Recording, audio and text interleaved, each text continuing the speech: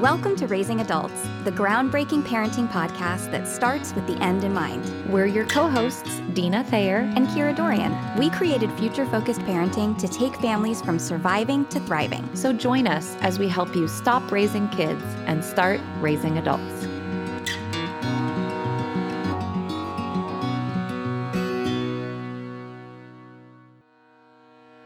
Are you a working mom in the Seattle area? Are you feeling overwhelmed and overloaded? As working moms, we want it all. Career, home, family, friends, health, a nap. But actually having it all is a lot of work, more than any one person can handle on their own. That's why we're so excited about this brand new service founded by a working mom with 4 kids that's going to help moms conquer their never-ending to-do list so they can regain some joy and balance in their lives. How can it help? There are quite a few ways this service can help moms. First, it can help own and manage your schedule, so your schedule doesn't own you. It can help with those pesky home maintenance to-dos that you keep putting off, stuff like researching local pros, compiling quotes, and comparing products. It can also help with keeping up with kids' needs as they grow, stuff like making sure they have clothes that fit, toys they love, and books they can't put down. It can help you put the focus on yourself, at least some of the time, finally making those self-care to-dos a priority and find a little more balance in the busyness. Even help with planning the fun stuff so it becomes less of a chore and more fun.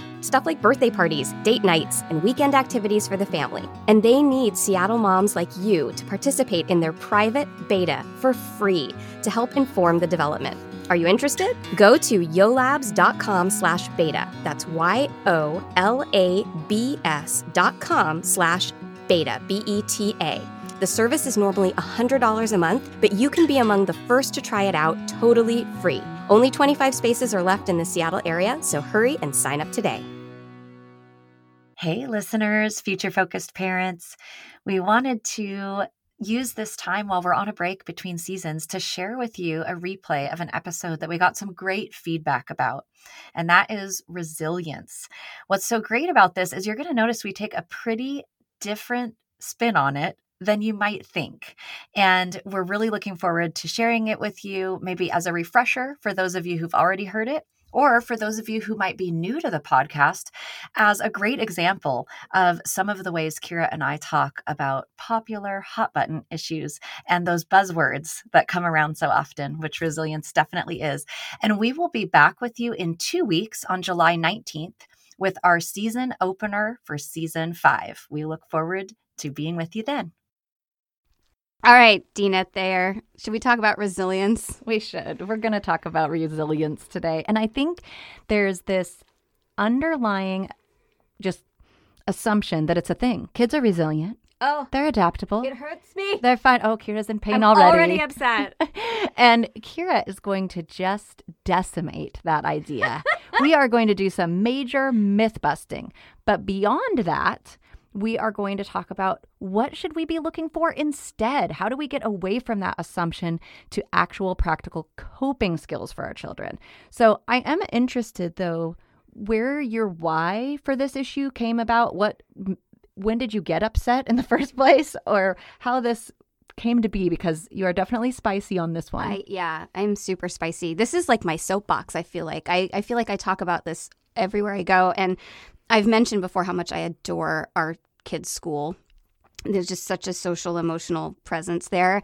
And this year, their main goal is resiliency. And I nearly lost my mind because I was like, oh, I'm so sick of hearing kids are resilient. Kids are resilient. Like I hear it. And here's the other thing. I'm in a unique slice of mental health, being a hypnotherapist. And I hear other therapists all the time, not hypnotherapists. Most hypnotherapists will not say this, but I hear other, LMFTs and LMHCs saying like, oh, kids are resilient. Kids are so resilient. And it literally like climbs up my spine. Because here's the thing, from my experience, having worked with children who pull their hair, bite their nails, pick at their skin, kids who have high anxiety, kids who, older kids who are smokers or dealing with all kinds of just unhealthy coping mechanisms, they are a direct result of a situation where the child appeared resilient but wasn't. So talk about that. There's obviously then a disconnect for us, and sometimes parents miss those cues Totally. between what looks like resilience and what actually is. Talk about that. Yeah, I think part of it stems from this assumption. Kids are resilient, they'll be fine. Please don't assume that. Please don't assume your kids are going to be fine. Let's assume that our kids need our support to get through things, and we're working towards them being fine, but not when they're small. They don't know how to be fine. We have to help teach them how to be fine. So this idea that, like, you know, I've talked about this on the show before, like a kid falls off a big toy. You're okay. And what do you know? The kid like pops up and starts running back. Okay, that is behaving resiliently or appearing resilient. But what we don't know is that child really deeply affected, didn't get a chance to process that with a parent. And now they're 14 and they have a fear of heights. Interesting. Were they resilient or did they look resilient? And so from a parent's perspective, I think this isn't about like suddenly freaking out that your kid isn't going to bounce back from things. I think it's about really leaning into this idea that when a kid has a big feeling or a big experience, that we're not minimizing that. And we're actually not trying to get them to bounce back, because I think that's the mistake a lot of parents make. And I make this too. We want to fix it. We love them. We want them to feel better. We want to see a happy face. But sometimes we can't do that. And I think that real resiliency, like when I think about what it really means to be resilient as a human, not just a kid, but as a person, it's actually about owning my feelings, processing my feelings, and moving through them, not jumping over them. And I think that's the key.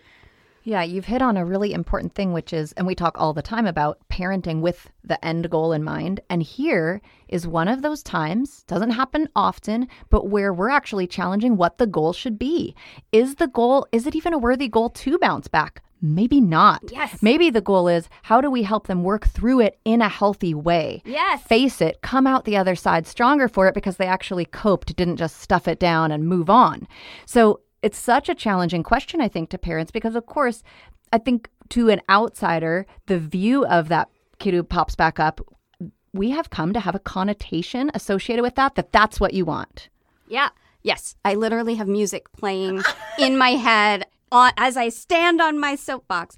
But you've nailed it. And so here's the difference, because you asked a question. I want to make sure I answer it. Something happens at school, and the kid seems to bounce back. So resilient. And this was my issue with the school. I'm like, is the school then checking with the parents to see what happened when that kid got home? Right. What because happened if later that they fell evening? to pieces and had a full-blown meltdown, they were not resilient. They appeared resilient, because kids are, whether we are intending to do this or not, this is not a malicious thing, but society encourages kids to hold their ish together all day long. They're at school holding their ish, and school is no different. I see it in our school, in all of the sort of public school settings that I've been in.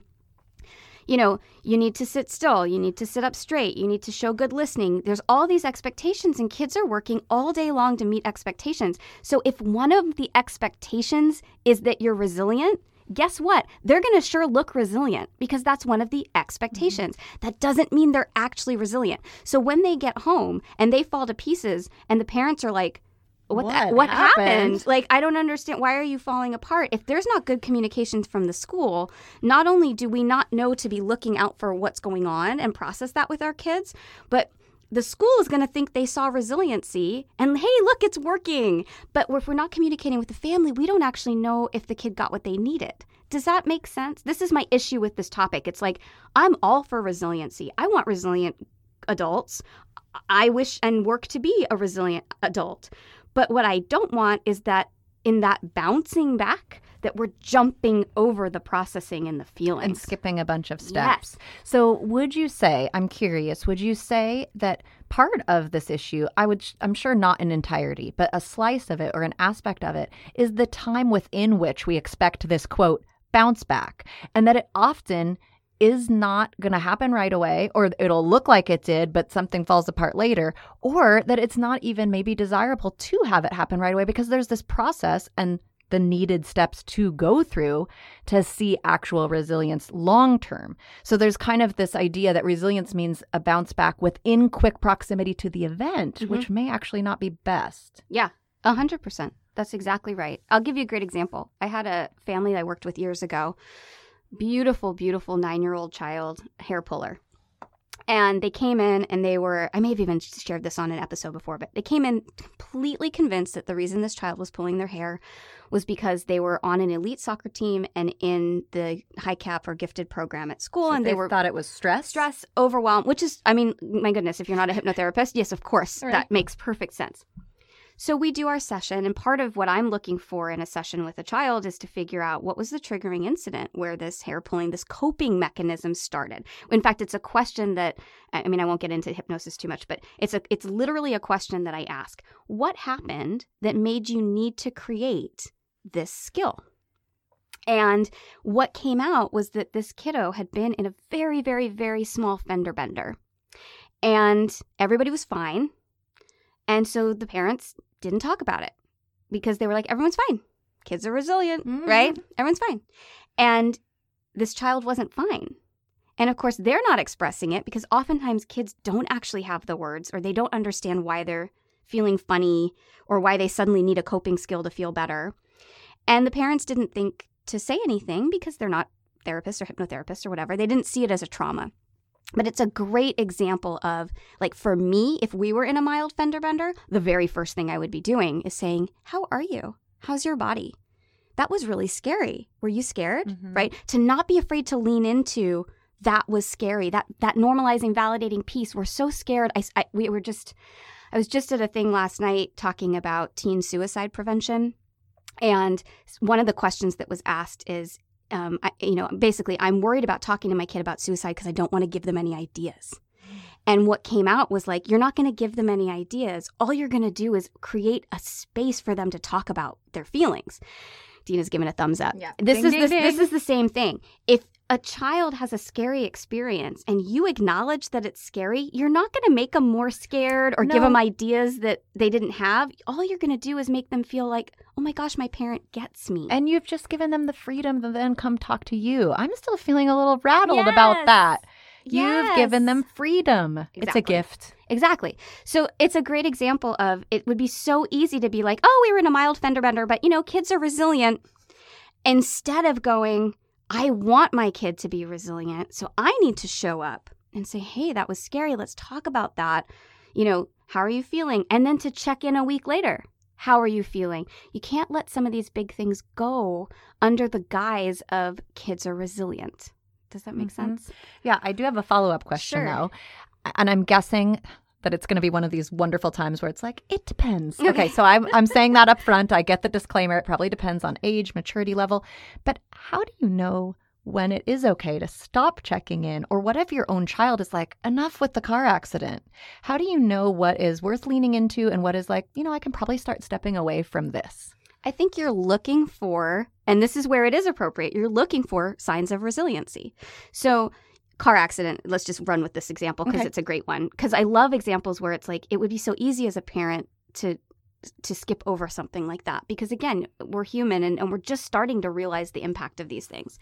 So there's a car accident. I check in. How are you doing? Any questions? Blah, blah, blah. At bedtime, I'm probably going to check in again. How are you doing with this morning? How's your body? Anything hurt? How's your heart? How's your mind? Right? Checking in. And then I'm probably going to keep my eye on my kiddo for a good few days. Are they having major meltdowns all of a sudden? Do they suddenly not want to go to school anymore? Are they suddenly really tired or irritable? Those are signs to me that something's not right. And so I'm going to check in again. Hey, I'm noticing that you are really kind of grumpy, and I'm wondering if you want to talk more about that car accident, because I know I was feeling kind of grumpy after that, right? Mm-hmm. Using that normalizing. You're not the only one who was in that event and was affected by it. But if you've had those 2 check-ins on the day, and then a week goes by and you're, seeing that everything seems totally fine, everything's probably totally fine. But if suddenly they're biting their nails or suddenly they're pulling their hair, right, we've got to start to correlate these things. What that is, and I should have said this earlier, what that is your child creating a coping mechanism. And that's great. I'm actually a huge fan of coping mechanisms. I love them. But what we want to do is make sure that the coping mechanism they're using is going to serve them for the rest of their lives. And the problem with some of these habits is that nail biting serves them for a few months, and then they start to feel yucky and embarrassed and all this negative stuff. And part of my job is to help them find the healthy coping mechanism. But as parents, what we can do is give the coping mechanism. So if they're like, oh, no, Mom, that was really scary. That car accident was really scary. Be like, you know what, sweetheart? I know. I was scared too. You know what I do when I'm feeling those scary feelings? I start by acknowledging I'm feeling really scared. Like, it's okay to just sit in that for a minute and own that for a little bit and not try and get out of it really quickly. Let yourself just go, whew, that was really scary.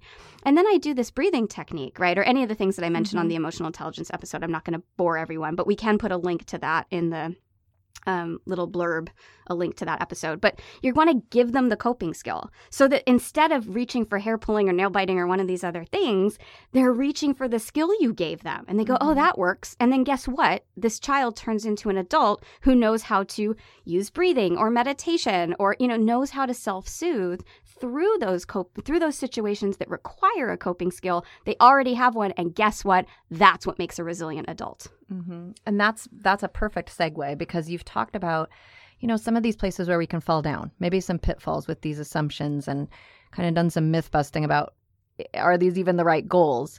And so you started to, but can you talk about other things we should be doing? And what are the ways we can hand our children the tools they need so that they can be truly resilient, not just appear resilient? Yeah, I think it's a combo of a bunch of things I've already said and touched on. So first and foremost, we have to acknowledge that the feelings are normal. Please, please, parents, if you take nothing else from this, we have to stop telling our kids, don't be scared. We have to stop telling them you're okay. We have to stop trying to get them to be not what they are in that moment.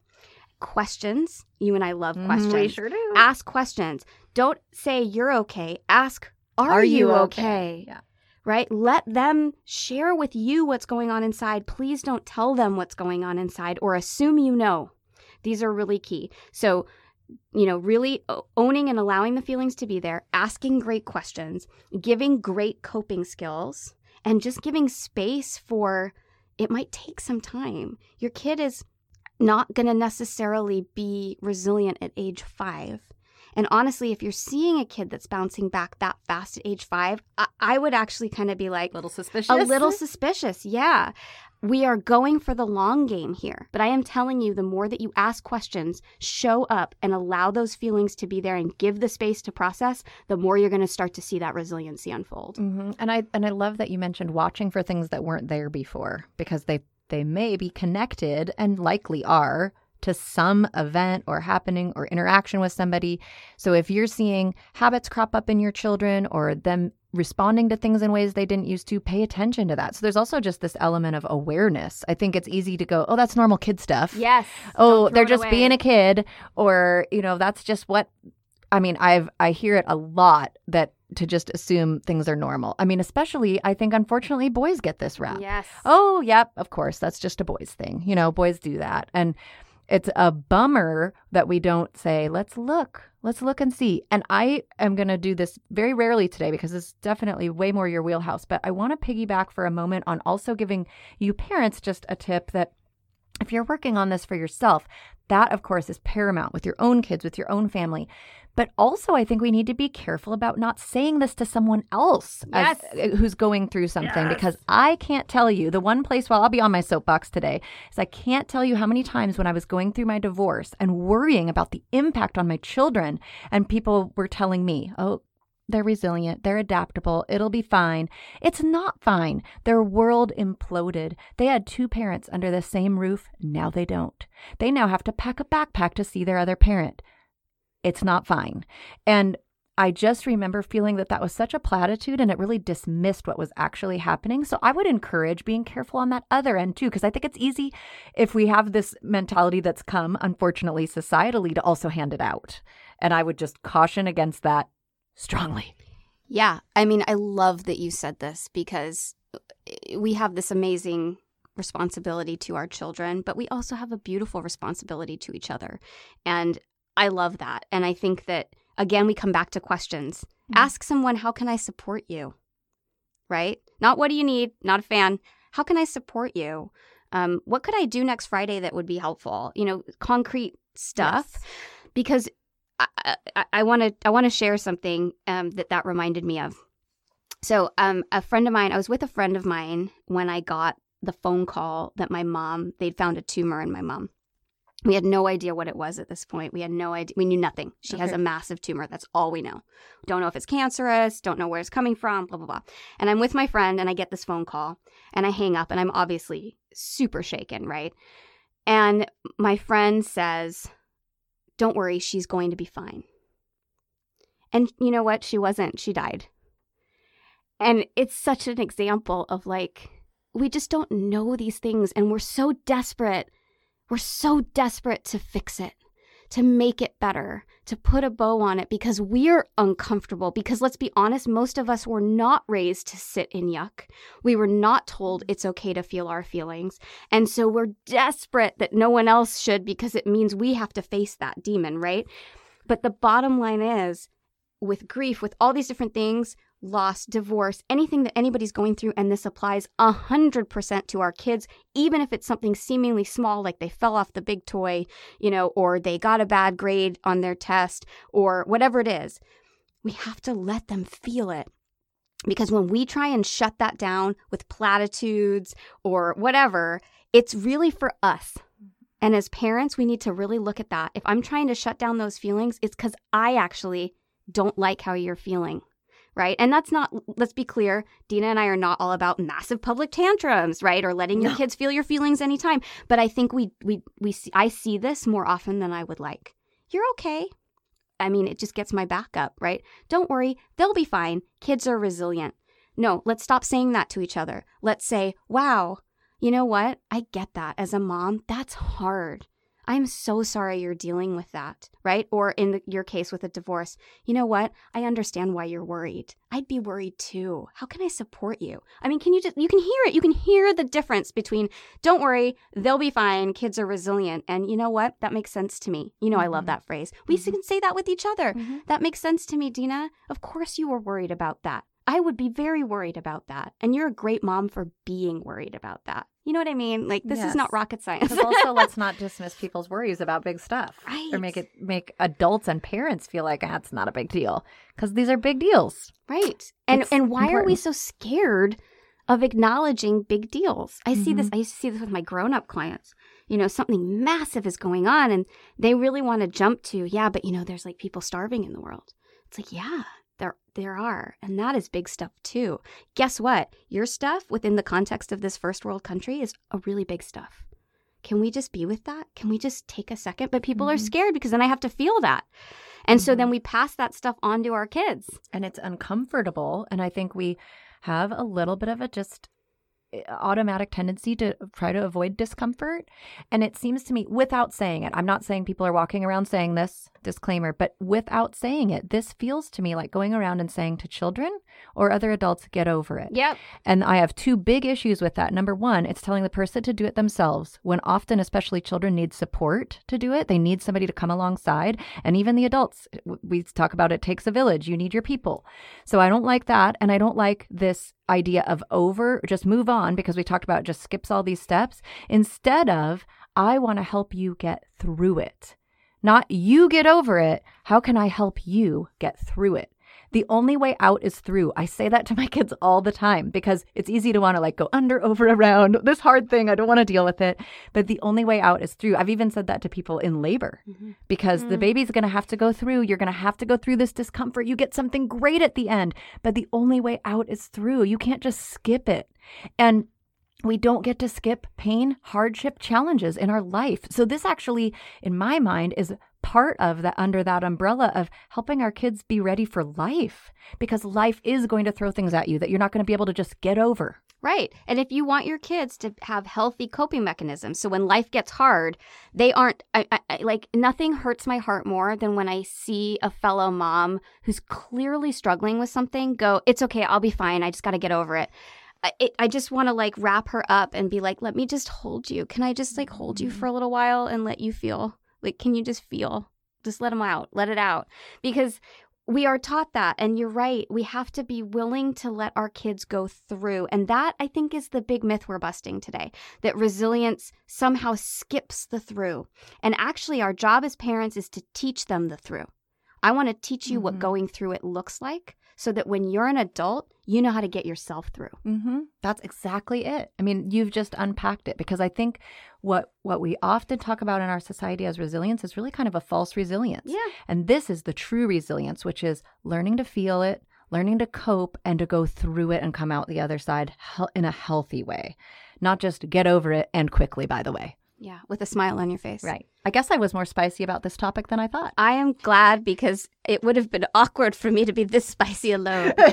I appreciate, though, I really, really appreciate the opportunity to get to talk about this, because it is something that is so near and dear to my heart. And that I really think we on this platform have an opportunity to just reframe people's perspective a little bit. And it's something that I have been in touch with the school about. Like, hey, I love that it's resiliency. What a great word. Can we I have some questions I have about a couple that. questions. Kira often has questions. But they're great. And it's one of the things I love about our school. Like, they care so much. They don't do anything by halves. And so they are so open and receptive to those kinds of conversations. And this is an important thing to be grappling with, because it's really pervasive. It's everywhere. So we got to talk it through. Yep, absolutely. And I do have a quote. Oh, good. And thank you, listeners, for bearing with my spiciness today. I hope it was helpful. I hope it can reframe just a little bit the way that you view this idea of resiliency, and maybe some things you can be doing to promote true resiliency, which may take a little longer, but is really, really worth it in the end. As with so many things, the fast way is often not the best Right. long term. Okay, great one. This is by Conrad Joseph. Facing it, always facing it. That's the way to get through. You hear Yes, the do you hear the singing? music, I right? hear it. Do you hear it? The clouds have parted. Oh my goodness, it's so true. Well, thanks for being with us today. Don't forget to follow us on Facebook and Instagram at Future Focused Parenting. And if you did not join the Attribute of the Month, that is done. I'm so sorry. But if you didn't end up on our subscriber list, we have a very cool new video called 3 Essential Strategies for Raising Adults. It's free. All you have to do is go to our website. You'll see it right there. Get your free video, and you can sign up and get that video right into your inbox. Some awesome quick tools, I mean, literally delivered in under 10 minutes, that can just get you on your way to establishing this foundation of playing the long game and parenting with the end in mind. Thank you, Kira. You had a lot of great insights today. I hope it was helpful to you as our listeners too, to really parse out the difference between what looks like resilience and what actually is, and how do I help equip my kids to display true resilience as they grow. Raising Adults is produced by Kira Dorian and Dina Thayer. Music by Seattle band Hannah Lee. Oh, and of course, recorded in Kira's laundry room. Thanks for listening.